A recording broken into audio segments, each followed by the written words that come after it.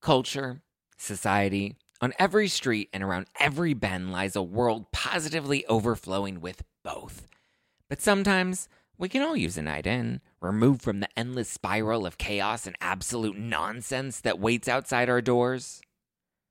And for those nights, there's Drizzly, the #1 app for alcohol delivery. With Drizzly, you can shop local stores and compare prices on the biggest selection of beer, wine, and spirits, then get your favorite drinks delivered to your door in under 60 minutes. All from the comfort of your couch. Because society is great, but it doesn't have your couch. And it's windy out. And you forgot your jacket. And oh my God, would you look at the line at that place? Are you serious? So download the Drizzly app or go to drizzly.com. That's DRIZLY.com today.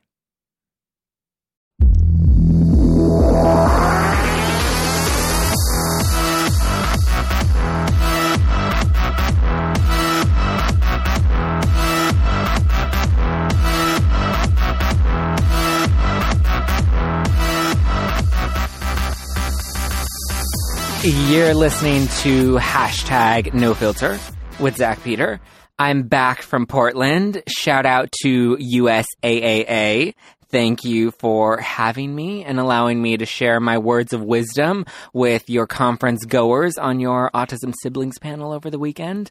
Thank you, thank you. Thank you to everyone that bought my book, A Shot of Hope, which sold out, which was like not expected. I literally brought a few books that I didn't think were going to sell out.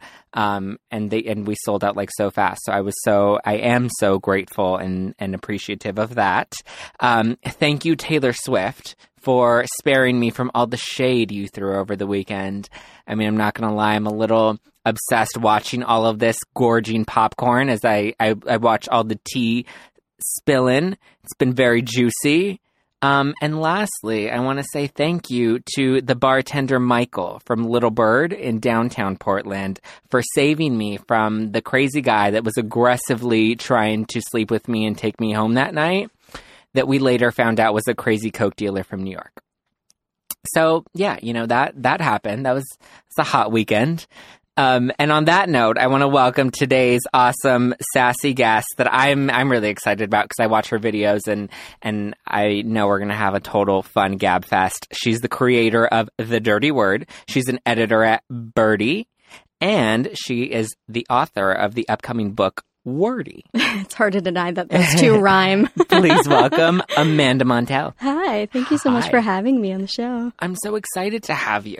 Delight. I mean, The Dirty Word is such a delight to watch. Oh my gosh, thank you very much. I just got finished filming a new episode today. I was editing it. It's a blast. Do you edit yourself? Oh, yeah. Oh, are you kidding? No, when people ask me like, oh, can you put me in touch with your editor? Like, I'd love to know about your production. I'm literally like, thank you so much for believing there is a production because I film it and edit it and write it and produce it and publicize it myself. Yeah, I'm the same way. I have a Zach Attacks series where we tackle different wellness trends.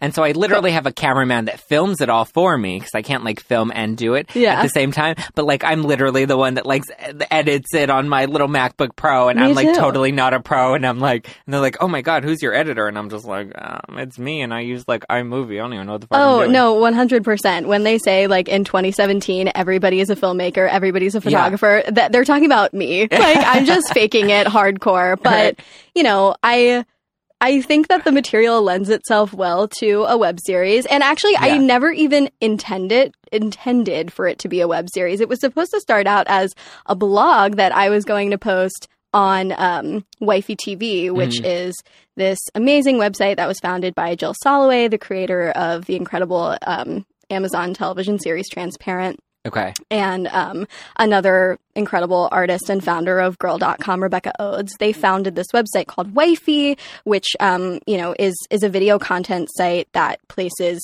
the, female perspective at the center. It hands the subject of the conversation to women and gender nonconforming creators. And when I first learned about this site, I literally cold messaged Jill. I had stalked her physically once before at a bookstore, my favorite bookstore in LA, Skylight. Oh, yeah.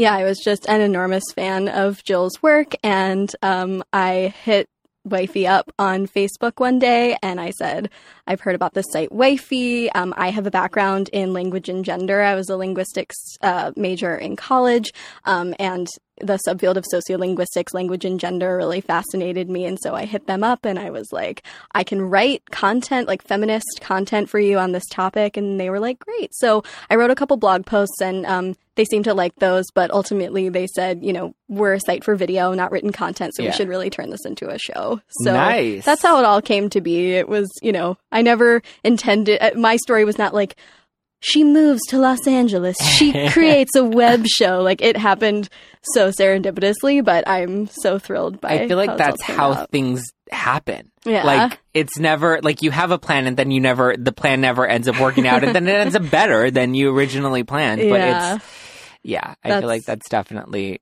my life. That's very much what happened to me. But I'm also excited because we are sipping on some Skinny Rosa margaritas. Oh, yes. These are nice. They're cool. They're refreshing. It's delicious. Hot out, right? And it's like totally roséed out. So it's made with Código 1530 Rosa tequila. Again, I talked about this last week. And Rosa tequila does not exist without Código. Like, there is no other rosé tequila fusion like this, and it's good. It's a treasure. Like, I'm into it. So I mixed this with some rosé kombucha to give it, like, a nice, to make it, like, gut healthy and make you feel better about it. We put some fresh lime in it, and that's really it. There's never been a more Los Angeles cocktail. Right? I'm really, really here for it. Right? It's totally LA. Like, yeah, it is. They need to serve this at Erewhon. Yeah. You just walk in the door and they hand you one. Right? All right, so go and check out Código. I'm telling you, this rosé tequila, you need to get your hands on it because I'm obsessed. And I literally, my friend / mentor is moving to New York, and I wanted, two of her favorite things are tequila and rosé. So I wanted to buy her one of these bottles, and I went to 7 stores until I finally found it in stock. Wow. Yeah, I was determined. Well, it's really one of the greatest things I've ever put in my mouth. This is what, this is like needed after that weekend in Portland. Literally. Oh my gosh. I'm going to Portland. Really soon. My boyfriend's running the marathon. Okay, so you have to go to the Little Bird restaurant. Okay. In downtown. I'm vegan. So good. That complicates things. But it's fine. I recently heard that Portland is the #1 best city in America to be vegan. Mm-hmm. I heard that. Lots of great options. Yeah, and Little Bird is actually a great spot, and the drinks are so good. Oh my God. Except for, like, that crazy guy. Like, literally, I ran into him. I don't think he'll like me as he liked Probably you. not, or as much as he likes Coke. I literally Googled him after I left the bar, and I found out, like, there's, like, this whole story in, like, the New York Times about, like, his Coke. Yeah. You really like, the dodged bartender, the bartender was like, are you okay? Like, what can I do? Is everything socially okay? Yeah, he was, like, intense. He's like, come to the bathroom with me. And I'm like, I'm not going to the bathroom with you. Like, stop. That's a lot. It was intense. Okay. You have to do the icebreaker questions. Okay. Every guest that comes on has to do them. First question, what's one word your mom would use to describe you? My mom is, like, embarrassingly proud of me. So I feel like she would go for something really cheesy. I feel like she would just describe me as, like, amazing. I love that. Proud mama. Yeah. # proud mama. Pretty hardcore. Fun fact. What's one thing about you people would not expect? Well, this is more of a fun fact because I don't think a person would know to expect this or not. But okay, so recently, well, in general, I consume a lot of my media via YouTube. I watch a lot of YouTube like a teenager would. I don't come home and watch television. I come home and watch the vloggers and the news channels and, all the YouTubers that I like. But my most recent YouTube obsession is evangelical Christian lifestyle vloggers. Oh my God. Why? I feel like that's intense. It is so alarming and I cannot look away. Oh my God. I was recommended a video in my, little recommended section on YouTube, and I thought it was a parody. Uh-huh. It was, so the channel is called Girl Defined, and it's hosted by these 2 women in their 20s who are like these 6-foot tall blondes who live in San Antonio, Texas. And the theme of their vlog is, kind of teaching young girls how they should behave as young girls according to God's will. Oh. So you've got videos on like how to wear modest swimsuits in the summer, or like six guys that God wants you to avoid. Like, that is a parody account. I know, but it's real. It's so real that it's, Well, the first video that I watched was something like 7 Reasons We're Not Feminists, and I thought it was a parody, and I thought they were committing so hard. I was like, wow, these costumes, like, this is so smart, but it was real. And so just the Girl Defined channel sent me down this rabbit hole, and now I'm obsessed with these girls. I call them Pinterest Christians because they're these very like aesthetically minded Jesus lovers, who like, you know, they love Jesus, but they also love chambray. Oh my God. I'm obsessed with them. That is like, I need to watch that when I get home tonight. I know. My boyfriend like teases me that because I tell everyone I know about Girl Defined, he goes, you know, that makes you an evangelical minister, right? Like, I'm like a missionary. Yeah, you're preaching it. I'm just like spreading the word. Spreading the word of God. I'm a Jew, by the way. I'm a Jewish atheist. Okay, give me your drink of choice. I mean, I think as of today, it's this. It's a skinny Rosa margarita. I love it. I mean, typically it would be like 2 gallons of unsweetened black iced tea. Like a Trenta from Starbucks. Are you a drinker? Alcohol drinker? Yeah, I love alcohol. I don't trust people that don't drink alcohol. Yeah, no, I love alcohol. My day drink of my my wake up and drink of choice is like a Trenta unsweetened black iced tea from Starbucks. But my alcoholic drink of choice would be, I mean, God, I love all alcohol. Right? Maybe a wheat beer. Okay. Yeah. If we're talking Portland, I like Portland on the brain. There we go. Portland on the brain. Yeah. Okay. Now I need to know the most embarrassing moment that you learned the most from. You know, this is actually a really hard question because I don't feel embarrassed in my adult life very often. I used to feel embarrassed growing up all the time. I actually remember like I remember this one moment. It's so cringy. When I was in a middle school musical, and I was cast as like the lead of the middle school musical, but it was double cast. So there was like another girl playing the same role as me. Like I would go on Friday night and she would go on Saturday night or something to like give more students the opportunity to be in the show. And I felt like so confident about like my singing and acting abilities compared to my double cast. But there was this one day when we both the director had us both do this like sexy dance. Oh my God. And she was so much sexier than me. And I was like this little shrimp of a 7th grader. And I had to get up there and like shake my ass and like do all these sexy moves. And I was so humiliated. And there were like all these cute boys watching, and she was just like this like hot little 8th grader, and I was like, fuck. Am I allowed to say fuck? Yeah, you're allowed to say it. Yeah, it's hashtag no filter. Yeah, I should have known. But yeah, that was really embarrassing. What did I learn from it? I mean, it was probably just like a humbling experience. Yeah, I feel like yeah. No, totally. Okay. If you had to be reincarnated as a Kardashian, which one would it be? As someone who works in digital media, I am embarrassingly like Kardashian unfluent, the opposite of fluent. But I mean, Kendall that's a Jenner. That's a Jenner. I'll accept Jenners. She's just like a hot model, and rumor has it that she's a lesbian. And I like lesbians. But she dated Harry Styles, and he's so straight. I mean.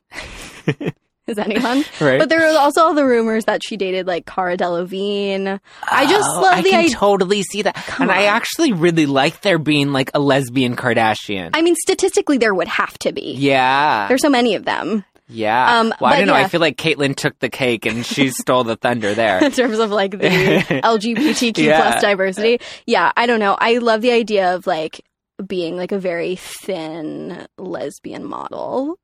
Oh my God, I love it. But I don't know. Okay. So I want to know what you think about this whole Taylor Swift thing. Because I've been following it so closely, and I'm interested in what your take on all of it is. Are we talking about just like the drama and the video? Okay, her video and her song that she just dropped, and the response and reception it's getting. Okay, well, I mean, in my sort of feminist circle, it's not... Well, there are some people who just flat out are Taylor Swift fans and they're just, going to worship her no matter what. Yeah. But I think it's a fair cultural critique to be like, Taylor Swift, there's a lot of shit happening on planet Earth right now, in the United States right now. Yeah. And your enormous high production music video about some like Hollywood drama is just so tone deaf. I mean, like, no pun intended. There is no melody though. It's just so out of touch with what normal people are talking about and caring about right now that I don't know. I don't know if I really care to give it as much attention. I mean, that's inevitable because she's Taylor Swift, but I don't know. I just wish that even her old songs were about something genuine. They were about like heartbreak and love. And now they're just about these made up celebrity beefs. It's just it doesn't feel genuine to me or in touch with what her fans care about or what like America cares about. Yeah. I don't know. It's like she once positioned herself as this like feminist icon, like girl squad, like which female empowerment. Which is just not what she actually... It's branding. I mean, it's marketing, which like is problematic in and of itself. But I don't know, like, I don't think the song is about anything. It kind of reminds me of like how everybody was freaking out over the movie La La Land. And I was just like, what does this movie have to do with anything? Yeah. Like Moonlight, there was that whole like La La Land versus Moonlight drama. I was totally participating in that because I was like, Moonlight is about something that people care about. It's telling a story that has never before been told. Yep. It's super relevant and important right now, and it's also just a beautiful story. Yeah.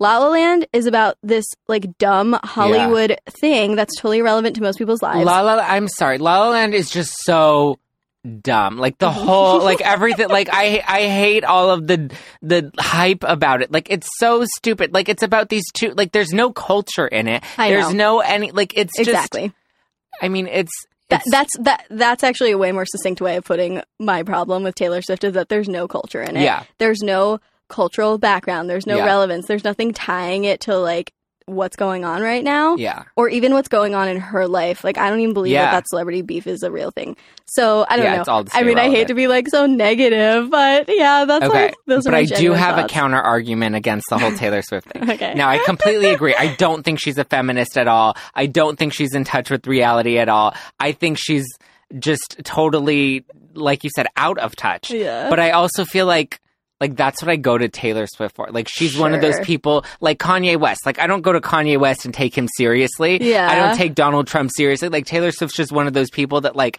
I'm watching it and enjoying it as if I were watching The Real Housewives of New Jersey. Oh, I'm, like, totally on board with being able to compartmentalize. I just think that Taylor Swift's influence is so gargantuan. Okay. That's a good point. I don't know. No, I think that's a good point. And I feel like, I mean, at least Katy Perry's trying to be positively influential. Mm-hmm. At least Kim Kardashian will tweet about the Harvey hurricane, Right. Whereas I think Taylor Swift really is just self-absorbed. Yeah. I mean, I'm obviously not the authority on, like, how political celebrities need to be. That's just my personal reaction, instinct about the whole thing. No, but I think you're right. If you have a platform and you have an influence, you can use it in a...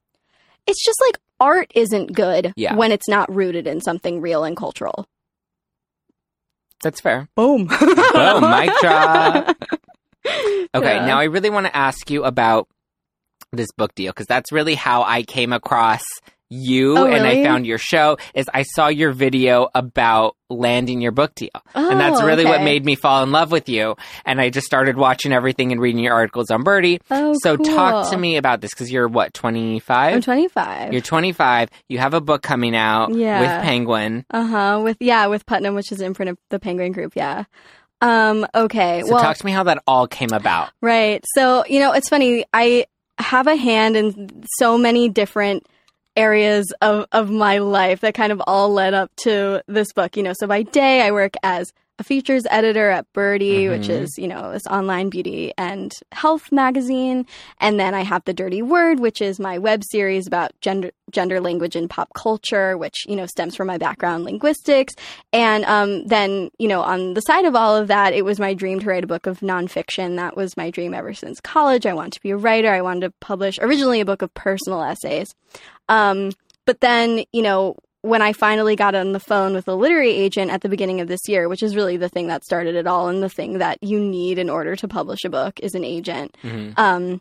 And it was a goal of mine, like in 2017, I'm going to get an agent. And talk to me how that happened, because I think people don't realize how difficult it is to land an agent. So, well, in school, like as a creative writing student at NYU, they would teach you that in order to get a literary agent, you need to, write a full manuscript and then query literary agents with a query letter. Cold queries, yeah. Cold queries.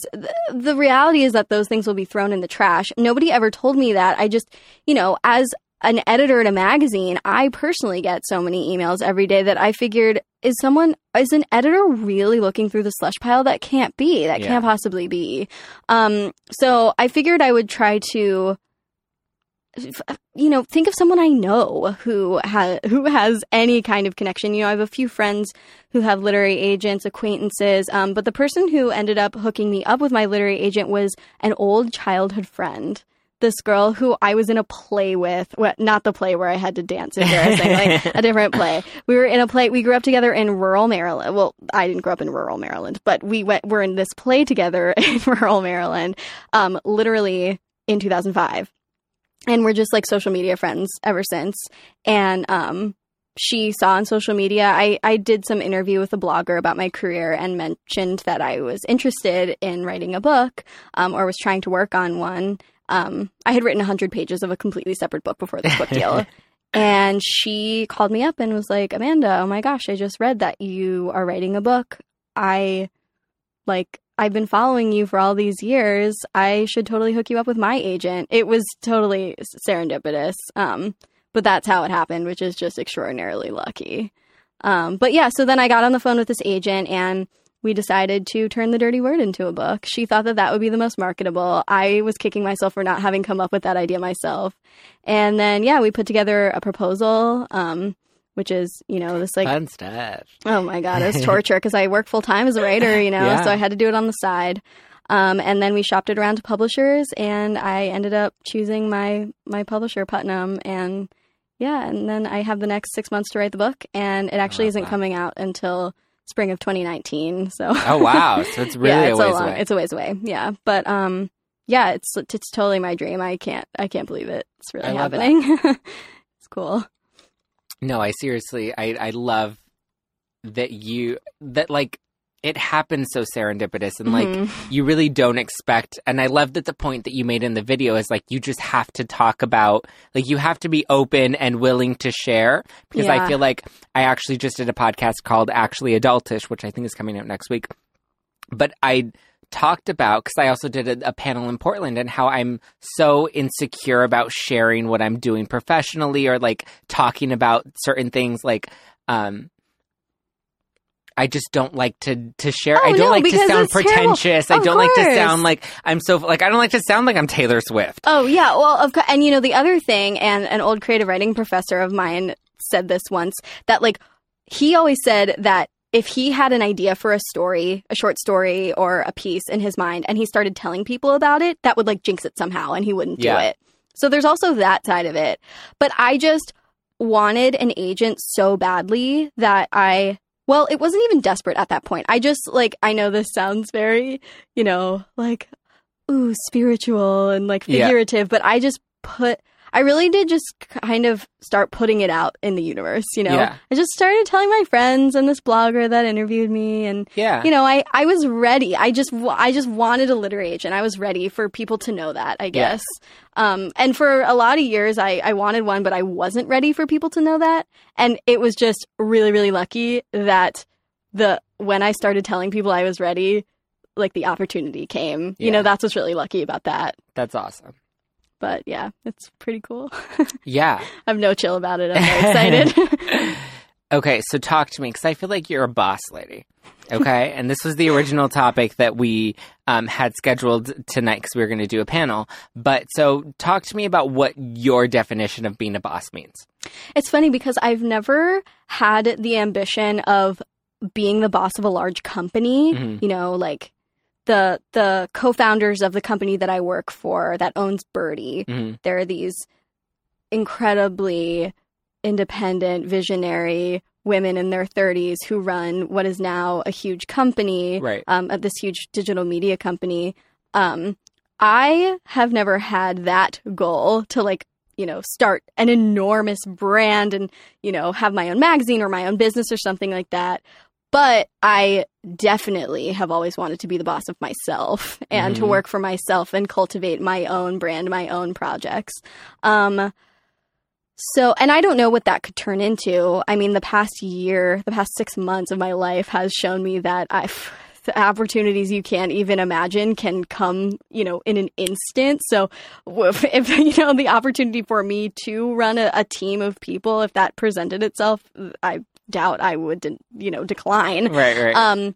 But I do have a vision of, like, the type of boss that I want to be, even if it's just of myself or of my book or of my own projects. And I think it's someone who definitely has, like, a very clear vision of what they want to create and then is able to execute it in a way that is visionary and creative, but also efficient and professional, and also really compassionate, because, you know, when you have a team of people, even if it's just a small team, like my editor, my agent, the people working on this book, or even, you know, when I managed, like, a team of interns at Birdie, when you have a team of people who are helping you and helping you execute your vision, it doesn't make any sense to treat them with anything less than compassion and understanding, because that's going to make the end product better.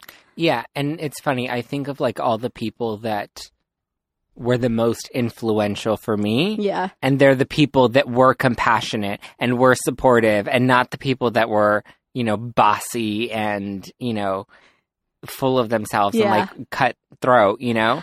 What's so funny, I've been rewatching episodes of The Hills recently, because, like, writing my book is really taxing on my brain, and sometimes I need to just, you know, let it all go. It's kind of what you were saying about Taylor Swift. Like, I just need to check out. Yeah. So I've been rewatching The Hills, and I feel like that era in the mid-2000s was peak, like, abusive interns.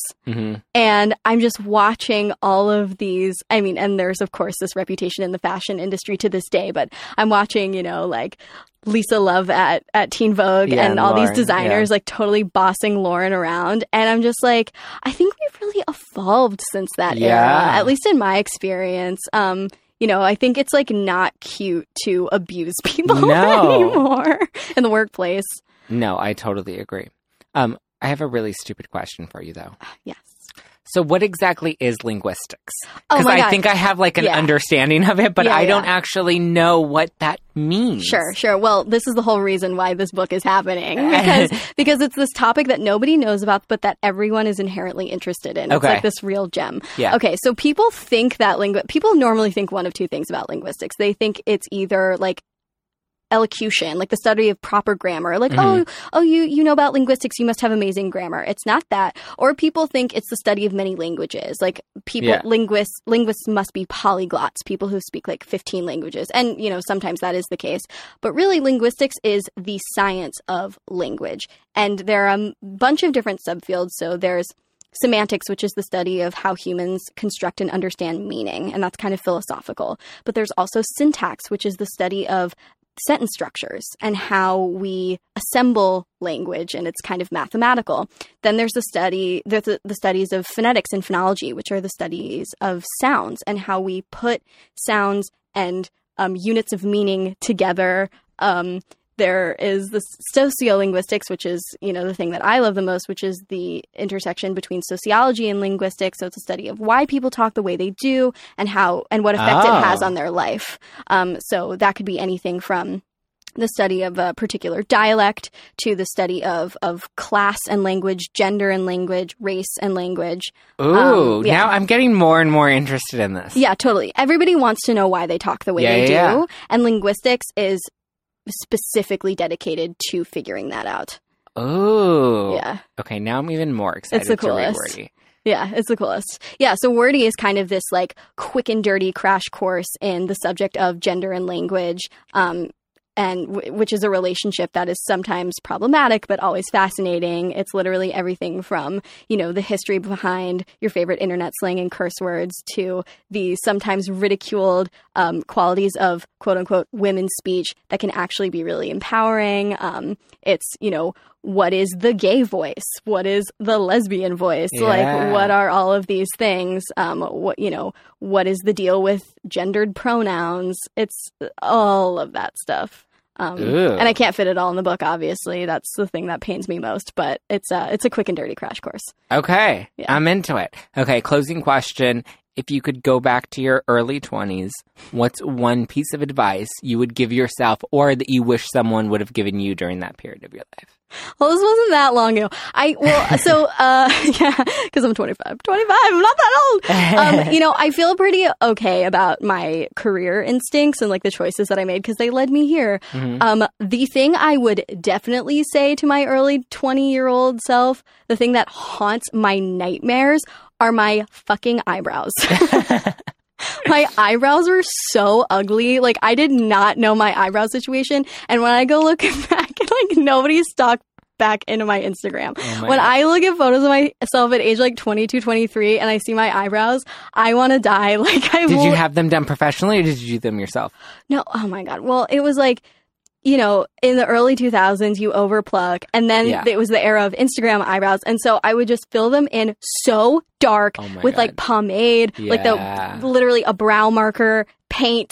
Like it was it was so embarrassing and I couldn't see it. And nobody told me. One person told me. It was Rebecca Odes from Wifey, the co-founder of Wifey with Jill Soloway. Uh-huh. We were doing like screen tests for the first couple episodes of The Dirty Word, and she was the hero who told me, Amanda, your eyebrows are too dark and shiny, and they look insane. And so she saved me. But yeah, I would go back and I would shake my 22-year-old self and smack her across the face and say, "Get your eyebrow situation together. Get your eyebrow game together." I love it.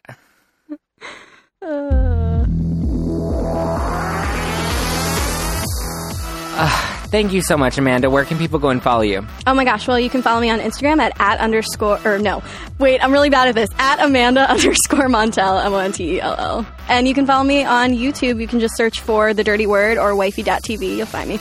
I love it. And all the links will be down in the description below.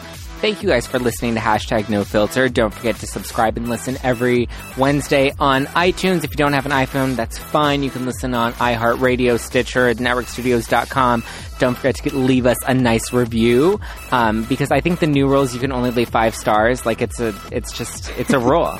So you have to go and leave us a 5-star review and leave us a nice comment while you're at it. Thank you so much, Codigo, for hooking up this week's drink of the week. It is so delicious. This rosé tequila is just amazing. So go and check out Codigo. You can go on their website. Again, link below to find where you can buy it near you. And check out this margarita. Drink in the description below. Don't forget to follow me at Just Plain Zach across all social media platforms. And again, don't forget to listen and subscribe to #NoFilter every Wednesday.